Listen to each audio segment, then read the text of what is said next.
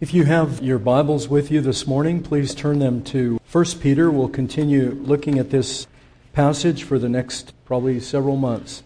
1 Peter, we're going to be reading the first 12 verses, although we won't be looking at all of them. We're only going to look at one portion this morning. Please hear the Word of God. To those who are elect exiles of the dispersion in Pontus, Galatia, Cappadocia, Asia, and Bithynia, according to the foreknowledge of God the Father and the sanctification of the Spirit, for obedience to Jesus Christ and for sprinkling with blood, may grace and peace be multiplied to you. Blessed be the God and Father of our Lord Jesus Christ. According to His great mercy, He has caused us to be born again to a living hope through the resurrection of Jesus Christ from the dead, to an inheritance that is imperishable, undefiled, and unfading, kept in heaven for you, who by God's power are being guarded through faith for a salvation ready to be revealed in the last time. In this you rejoice, though now for a little while, if necessary, you have been grieved by various trials, so that the tested genuineness of your faith, more precious than gold that perishes, though it is tested by fire, may be found to result in praise and glory and honor at the revelation of Jesus Christ. Though you have not seen Him, you love Him. Though you do not see Him, you believe in Him and rejoice with joy that is inexpressible and filled with glory, obtaining the outcome of your faith, the salvation of your souls. Concerning this salvation, the prophets who prophesied about the grace that was to be yours searched and inquired carefully, inquiring what person or time the Spirit of Christ in them was indicating when He predicted the sufferings of Christ and the subsequent glories. It was revealed to them that they were serving not themselves but you in the things that have now been announced to you through those who preach the good news to you by the Holy Spirit, sent from heaven, things into which angels long to look. This is the word of the Lord. We're looking at this book of 1 Peter, which is a letter from the great apostle, Peter, to the churches that were scattered throughout Asia, which is today modern-day Turkey. The churches that were there were suffering, as you heard in the passage, a certain degree of persecution, although the persecution was not what came later, some years later, under the Emperor Nero. This was an earlier persecution, and it was more local, more relational, mostly in villages and towns where people were becoming Christians, and people that were there in the village didn't understand what was going on. This was a new religion. They really didn't get it. And the Christians were very different. They weren't obnoxious like they are today. They were actually more normal and didn't fit in quite the way we do here in the United States, which is unfortunate, I think, and to our detriment. We'll talk more about that when we get into the part where we talk about suffering. The reality of their persecution had a lot of effect on the way they lived their lives. And so Peter wrote this letter to them to encourage them. And in the passage, we're going to look at just a few verses, 3 through 5 this morning, about being born again into a living hope. Being born again into a living hope. So let me give you a very quick outline and we'll get going here. A new life, a life of worship, and a life of living hope. A new life, a life of worship, and a life of living hope. When you read this, probably one of the first questions that comes to an ordinary person who's perhaps not been in the church and doesn't know all the secret words and the vernacular that we use, what does it mean to be born again? And many of you that have been Christians for some time, maybe you're a new Christian, I don't know, you have an idea in your mind what it is to be born again.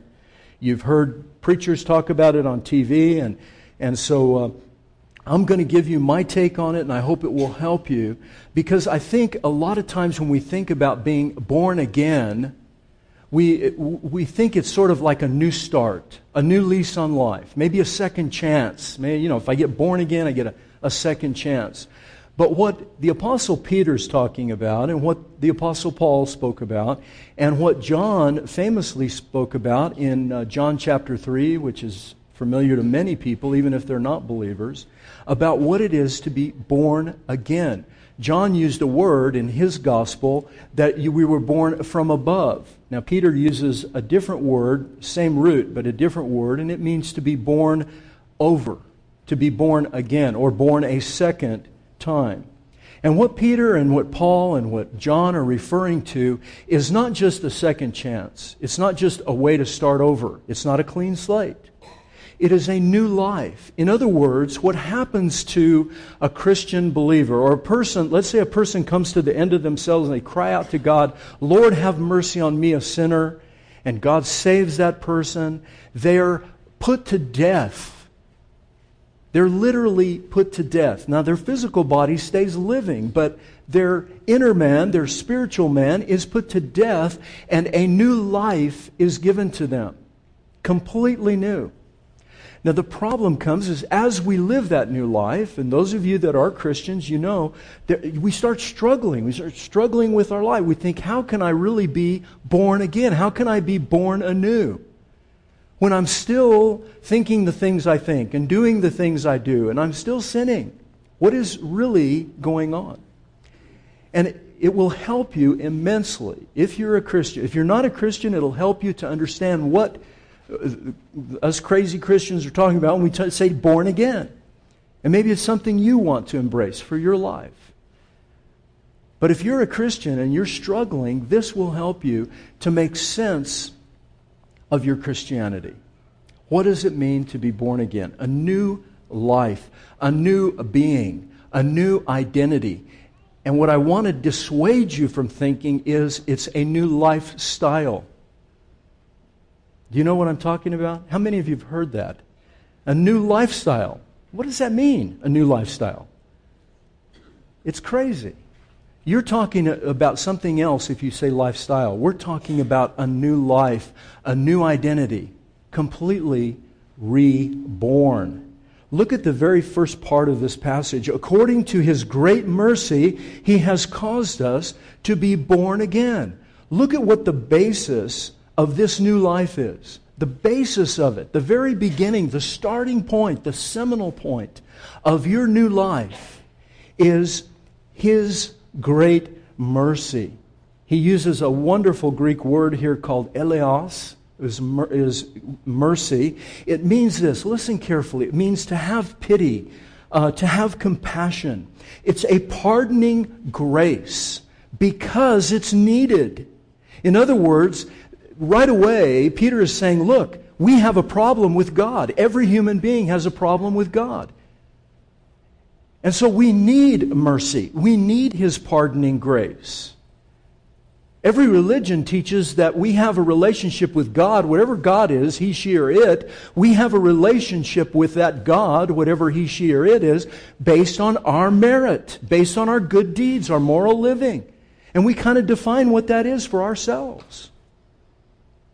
Christianity, authentic, historic Christianity, is completely different. Authentic, historic Christianity says, no, the basis for your relationship with God is not what you do for Him to get Him to like you. It's something radically different. It's His mercy. And that brings us to great humility. If you're willing to accept that and receive that word into your life, mercy, then you have to take what it means. It means that we have sinned against God and we need Him to pardon us. We need His forgiveness. And I don't know anybody, any human being, apart from Jesus Christ, who does not need that mercy. And so there you are. The basis of His relationship to human beings in authentic, historic Christianity is His great mercy, His pity, His compassion, His sympathy. Now listen to this. His sympathy and His empathy. Let me give you very quickly what that means because it's enormously important. Sympathy, we often get the words confused or think they mean the same thing. Look in a dictionary. Basically it's this. Sympathy is compassion, sorrow, or pity for the hardships of another. Okay, you with me? It's you looking at someone and having pity and sorrow for them. You feel bad for them from the outside. You look into their life and you say, boy, I have sympathy for them. Poor them. Empathy is different. Empathy is compassion, sorrow, and pity as if you were them. Okay? It's actually walking in their shoes. It's getting inside their skin. Do you realize that if we understood the realities of sympathy and empathy and really practice them, that we would treat people completely different? We wouldn't be, the news media would not be calling Christians hateful. They would be calling us amazing. Look at those people they love. In fact, we should be loving those that disagree with us the most, instead of wanting to see their bloodshed. And I'll tell you, in our political climate in the United States, it's getting horrific. And I called throughout the book of Joel, when we looked at that a few weeks ago, I called upon you, the people of Christ the King, little church, small church here on the west side, be different. Step up, grow up, be really Christians. So that people will actually look at you and say, wow, they are tolerant. In fact, they're more tolerant than anyone. Tolerant of sin? No. But tolerant? Do you not see yourself as broken? Do you not see yourself as needing the mercy of God? Do you not see yourself first before you point the finger at someone else and try to pull the little sticker out of their eye? You don't see the log in your own eye? What kind of people are we? American Christianity, folks, is in deep trouble. And we're going to see it week by week as we look at 1 Peter. Because you'll be able to contrast your life here in America with the life of the majority of people on planet Earth that claim to be Christians. And their life is not like ours. Make no mistake. Persecution is not going to target and having somebody say to you, oh, happy holidays. And all the Christians want to ring, oh, that's so terrible, they're persecuting us Christians. They won't say Merry Christmas. Are you crazy? Or like one author said, the way that Christians in America think they're really expressing their faith is to go get lunch at Chick-fil-A. It's funny. It's hilarious. It's sad. You want to cry if you really think about it. If you read your Bible, folks, you will see that is absolutely reprehensible. That's what we think persecution is, or expressing our faith. Well, we'll go further into it. It's pity. It's sympathy and compassion. It is empathy. And God has shown that to you, and we are then to just turn it right around and show it to others. Nobody is going to come to Jesus because we scold them. They're going to come to Jesus because we love them. Really. That's why. Did you come to... Is anyone here? If you raise your hand, we're going to gather around you and embarrass you and pray for you. Did anyone here come to Jesus because somebody shook their finger and scolded them about what a bad person they were? But I'll bet every one of you can tell your story about somebody loving you and caring for you deeply. And then at some point, God revealing Himself to you in the person of His Son and embracing you with kindness, not holding His nose, but showing you mercy. The word mercy, eleos, means the bowels are moved. There's this interior, almost gut-wrenching love and mercy. That's what it is. It's the delight. Those you ladies who have given birth, listen. It's the delight of a mother giving birth at the expense of her own pain and suffering. The delight of a mother giving birth at the expense of her own pain and suffering. This is how God regenerates, gives new birth to those of us who are Christians. It costs Him something to do it. Listen to what the Old Testament has to say. Zion said, the people in Zion said to God, "The Lord has forsaken me, forgotten me." This is what people were saying in the Old Testament days. Oh, God has forgotten us. He doesn't really love us. And listen to the answer of God. Can a woman forget her nursing child that she should have no compassion? Even those may forget, but I will never forget you. Behold, I have engraved you in the palms of my hands.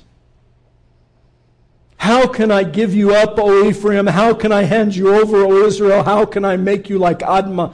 How can I treat you like Zeboim? My heart recoils within me. This is God speaking. My heart recoils within me. My compassion grows warm and tender. I will not execute my burning anger. I will not destroy Ephraim, for I am a God and not a man, the Holy One in your midst. And I will not come in wrath. And this was to a people who had done some of the most horrific things in human history. And God says to them, I'll never forget you. I'll never leave you. I love you. Now, if He'll say that to them, He'll say it to you and me. My pastor in Florida, Mike Malone, I never forget this. Monty V and I just started going to St. Paul's Presbyterian Church in Orlando. And one of the first sermons that Mike preached, he said this: the cross does not secure for you God's love. The cross does not secure for you God's love. Rather, God's love secured for you the cross. Do you see the difference? It's all the difference in the world. If the cross is what makes God love you, then He's holding His nose. But if instead, like John 3:16, most famous Bible verse in the world, right? If that's true, then God already loves you. And He loves you in this way, that He spends His best and His brightest, His glorious Son. He actually spends it to get you. That's what it means to be born again. That's the basis of our new life, is God's rich mercy. What's the source of the new life? That's the basis. What's the source of our new life? It's the divine initiative. It's what we talked about last week. It's the word that Christians don't like to hear, don't like to talk about. It's election. It's predestination. It's that God is actually choosing who He wants to be His. Now, I know that that's uncomfortable, and if it doesn't bother you, I want you to come see me, because it should bother you. It should cause discomfort. But I explained last week that He's not picking and choosing randomly or arbitrarily. He has a purpose and a plan for every person that He chooses. And He doesn't skip over somebody because He doesn't like them. But He does show mercy to certain people. And when He does, we should not carp and complain about, well, how come He doesn't just do that for everybody? I don't know. I don't even know why He did it for me. In fact, I'm most surprised. If you've been coming to Christ the King, I'm the first one to say I don't deserve this. Every day of my life I know I don't deserve it. And so should you. But instead of carping and complaining about why God is so unfair, let's go out and share God's love. How about that? Let's go share the good news of the gospel. Let's go tell people, you must be born again. And invite them to come and join this amazing man, Jesus Christ. The source is the divine initiative. Peter's very clear. He caused us to be born again. God does something. We call it the divine initiative. In modern Christianity in America, we say things like this: I accepted Jesus Christ. Which is fine. There's nothing wrong with that. Well, actually there is a lot wrong with it. You can accept Jesus Christ, but the only reason that you accept, whatever that means, accept Jesus Christ, the only reason is because He has already accepted you. That's what Peter's saying. He's caused you to be born again.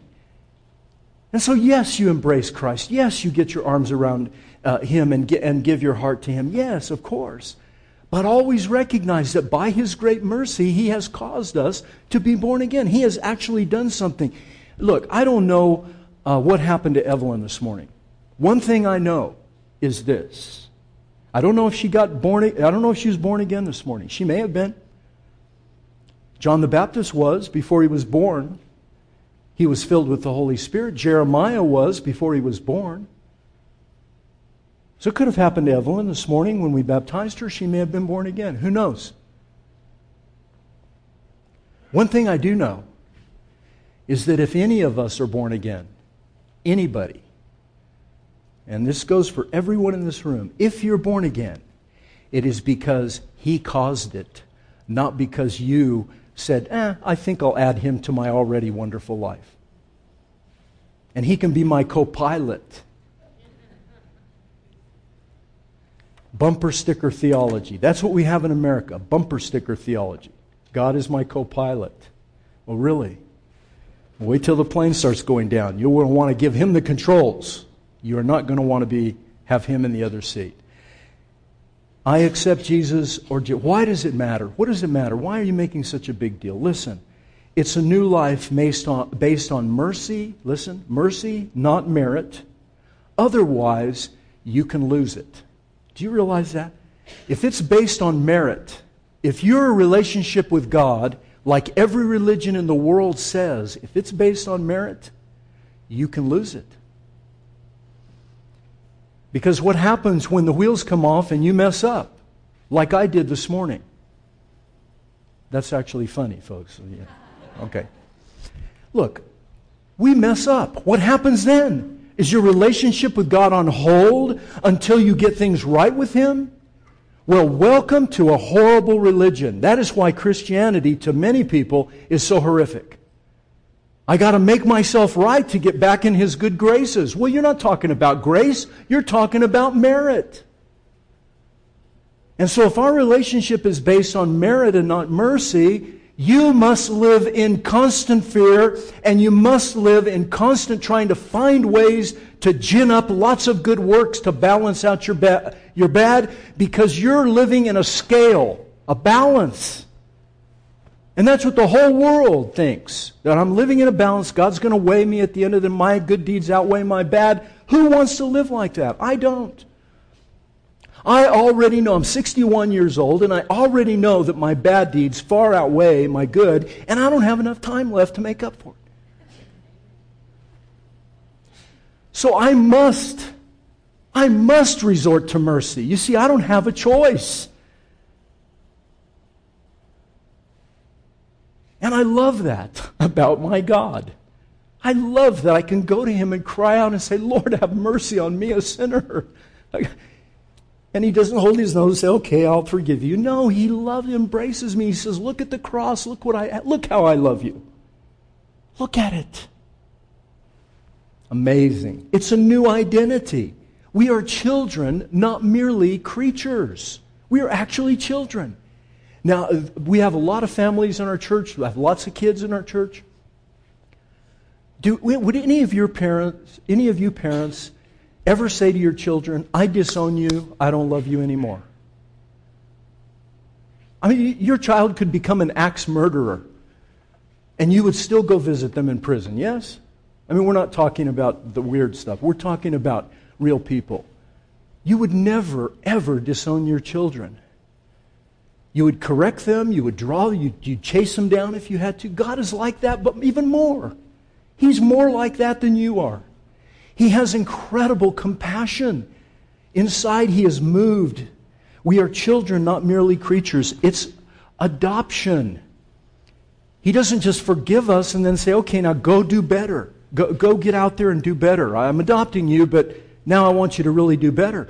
No, He adopts us and says, you're mine forever and ever. I will never leave you. I will never forsake you. Be free. Go live free. Does that mean that we can go sin all we want? Well, of course not. What kind of crazy thinking is that?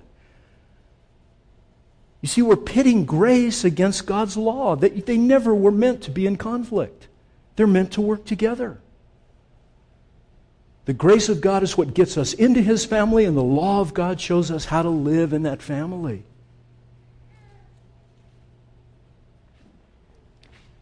And the result of this new life is new creation. It is not a do-over. It's not just getting a second chance. It's actually a new creation. The Apostle Paul says, therefore, if anyone is in Christ, listen, therefore, if anyone is in Christ, he is a new creature. And then Paul says, behold! Exclamation. Behold! All things are new. All things are new. You are a new creation in Jesus Christ. And the outworking of that, the Apostle Peter tells us, is worship. A life filled with awe and adoration and thankfulness, a profound humility. If you want to know if somebody's really a Christian, look and see how they live out their humility. Do they think less of themselves, as C.S. Lewis said? Do they think less of themselves, or do they actually think of themselves less? See, one is just pride in another form. Oh, I'm the worst person in the world. I'm the worst person I know. I'm the most terrible. I'm a worm. I'm a dog. I'm this. I'm that. Whatever adjectives you want to use. I'm horrible. And many of you are. But when you say that over and over again, that's just another kind of pride. Look at how bad I am. But when you just don't think about yourself much, you think less. You don't think less of yourself. You think about yourselves less, and you start thinking about others. You start thinking about Jesus, your Savior. You think about God, and think about the beauty of this creation God has given us, and how we can make the world around us better, especially for those that are not like us. Hey, that's novel, right? Didn't Jesus come and do that for you? Didn't He come and make it really great for you, who is not like Him at all? How dare we look down our nose at other people from a different political party or a different persuasion or a different religion? How dare we? When the God of the universe condescended to come down here among us who are nothing like Him and get in our skin, wear our clothes, feel our pain, die like we die. How dare we? That's what new birth is all about. It's a life of worship. Out of the depths of the riches of the wisdom and knowledge of God, how unsearchable. You see, when Paul and Peter and the apostles were writing these wonderful letters, they're into their writing. You know, they're writing and they're hitting a great spot, and they're writing this paragraph and they go, oh my gosh, blessed be the God and Father of our Lord Jesus Christ. Wow, what I'm about to say is blowing me away. They can't restrain themselves. They're like Paul. He's writing along. You can read it in Romans chapter 11. He's writing, and all of a sudden he just breaks out into praise right on the page. How unsearchable are His judgments. How inscrutable His ways. He can't contain himself, and he just keeps writing. It's a life of worship. All of life is worship. Now, I've said this so many times at Christ the King, I don't want to take time to talk about it. But folks, we believe in our church here at Christ the King, and in our Reformed faith for sure, that all of life is worship. In other words, everything you do is worship to God. Sin notwithstanding. Sin's different. Now, if you say, oh, my sin is worship, no, you're in trouble. Please come see me. In fact, don't come see me. Go see the elders, because I don't want to deal with that. That's really crazy. No, sin is not worship. But I've told Dave Fig, when he paints these beautiful paintings, that's worship. When you go to a great restaurant with friends and you're enjoying a glass of wine and you're having great conversation and talking about life and what it's, that's worship. That's a form of worship. When you bring your baby to church to be baptized, to present them to the Lord and apply the sign of God's covenant mercy to them, which is water and Holy Spirit. When you do that, it's worship. All of life is worship. And so everything that we do is worship. Now, Sunday morning is a different kind of worship, just like other things are other kinds of worship. But it's all worship. And we need all those kinds of worship to be whole human beings. Otherwise, we bifurcate, or we become schizophrenic Christians. We secularize part of our lives, and we sacredize, if that's even a word, part of our life. Well, Sunday morning is sacred, and I do sacred things, and I do religious stuff, and all that. But the rest of my life, well, that's secular, that's not. The Reformers absolutely rejected that. And they said all of life is sacred. Your calling, your work is sacred before God.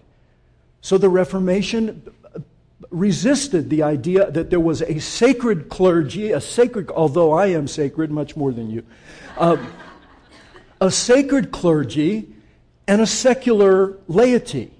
They rejected that, and they said everyone is called, everyone has voca, the calling on their life. And so if you're a butcher, a baker, a candlestick maker, you can worship God. If you're a clergy like me, you worship God. We're all worshiping God. We're just in different roles. But all of life is worship.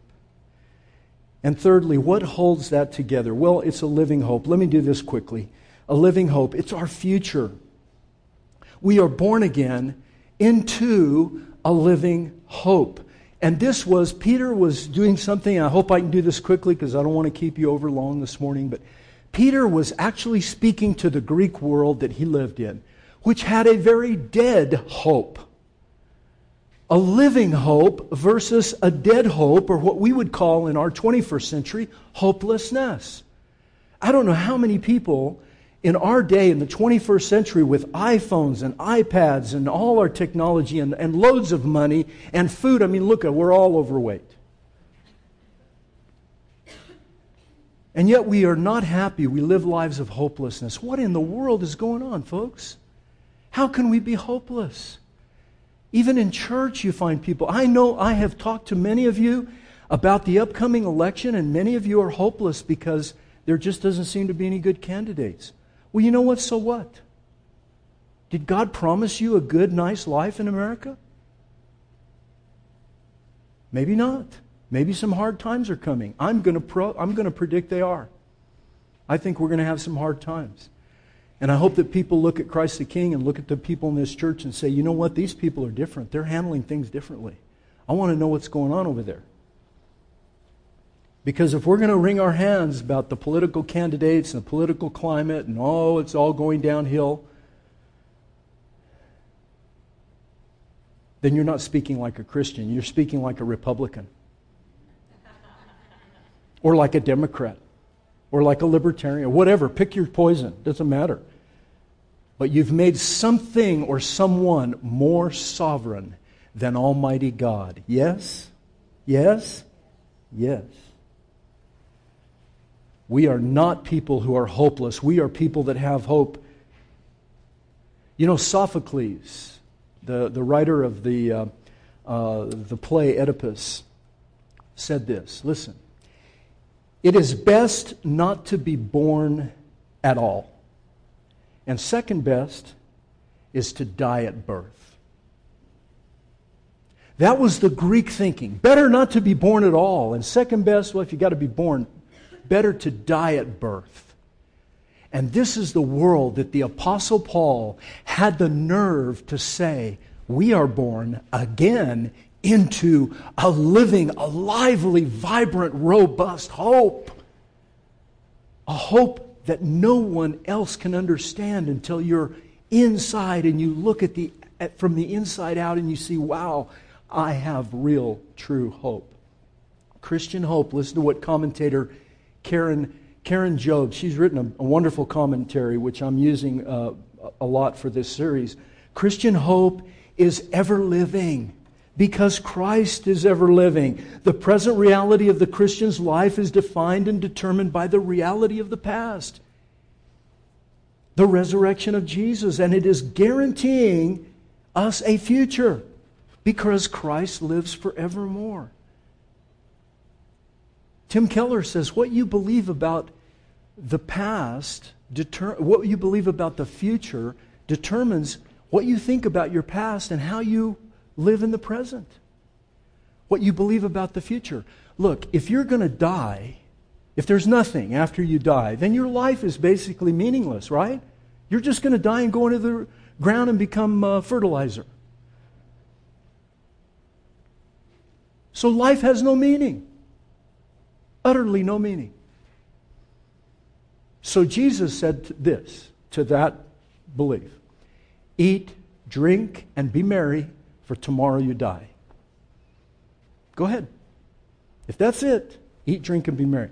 But Christianity says, no, we're born again into a living hope. There is actually a future world. Not heaven, not angels and harps and wings and all that. Here, It's why we need to invest deeply here in our world, into relationships, because we're coming back to this world someday. It's going to be our world, our home, and God is going to live with us. Revelation 21, the New Jerusalem is going to come down from heaven, and we're going to live together. Verses 4 and 5, he talks about an inheritance, imperishable, undefiled, unfading, kept in heaven, who by God's power is being guarded through faith for a salvation ready to be revealed at the right time. He says, look at what you've got waiting for you. So if you're suffering, and he's talking to people that are really suffering, hold on. Don't give up. Live in hope. Live in joy. Let the joy bubble out of your life even when times are bad, especially when times are bad. So how do you put all this together? Well, let me do it quickly. You remember sympathy and empathy, having sympathy for and empathy as? Well, folks, that is the story of the gospel. That is the simple story of Christianity. In the incarnation, Jesus Christ, God did not just look at us from the outside and say, oh, I feel really sorry for them. In the incarnation, He came down here. He got in our skin. He became a baby. He was almost killed. He was exiled out of the land of promise and into the land of Egypt. He didn't have a place to lay His head. He said, foxes have holes and birds have nests. I don't even have a place to lay my head. He was despised and rejected by men, a man of sorrows and acquainted with grief. He came down and He understood what it was to be hungry, to be poor, to be hated, to be mocked for being a child of an unwed mother. And His parentage, His father's parentage was questioned in His entire life. He knew what it was, folks, to live like we do, to have pain, sorrow, to feel. Jesus, in the garden, in His betrayal, in the false trial that He had to endure, He had done nothing. He went to trial and was found guilty. And on the cross, He's crushed by wrath. The only true innocent that ever lived is crushed. How do you live a living hope? You live it looking unto Jesus. Listen, the founder and perfecter of our faith, who for the joy that was set before Him endured the cross, despising its shame, and is seated at the right hand of God the Father. You see, Jesus was looking forward, it says in Hebrews 11, to a joy that was set before Him. He had to live just like you and I, with a living hope, a hope of a future, and a future that included you and I. In fact, that's the purpose of His life. That's why He came. He came to rescue those who were hopeless, who had no hope, to give them a living hope. And He's speaking to people in Asia Minor who are suffering persecution. And He's talking to you today as well. Those of you who are suffering, maybe not persecution like they would, but suffering with doubt and fear, and maybe sin that's weighing your life down, or insecurity, or maybe you're just not sure about what's going to happen. Whatever that is, He came so that you could. It doesn't mean you escape this world and go into la la land. It means that you actually engage the world without fear. He can take the fear away and replace it with joy. Why? Because He came for us, because He had sympathy, and He came as us to die on the cross in our place as us, a substitute for you and for me. Will you trust Him? Will you put your life in His hands? I hope you do. Let's pray. Father, thank You for Your loving kindness and Your tender, tender mercy. A mercy that we sometimes can't even understand or embrace. I pray that You will help us, that You will save us, and that You will indeed have mercy on us, O God, by Your grace. Amen.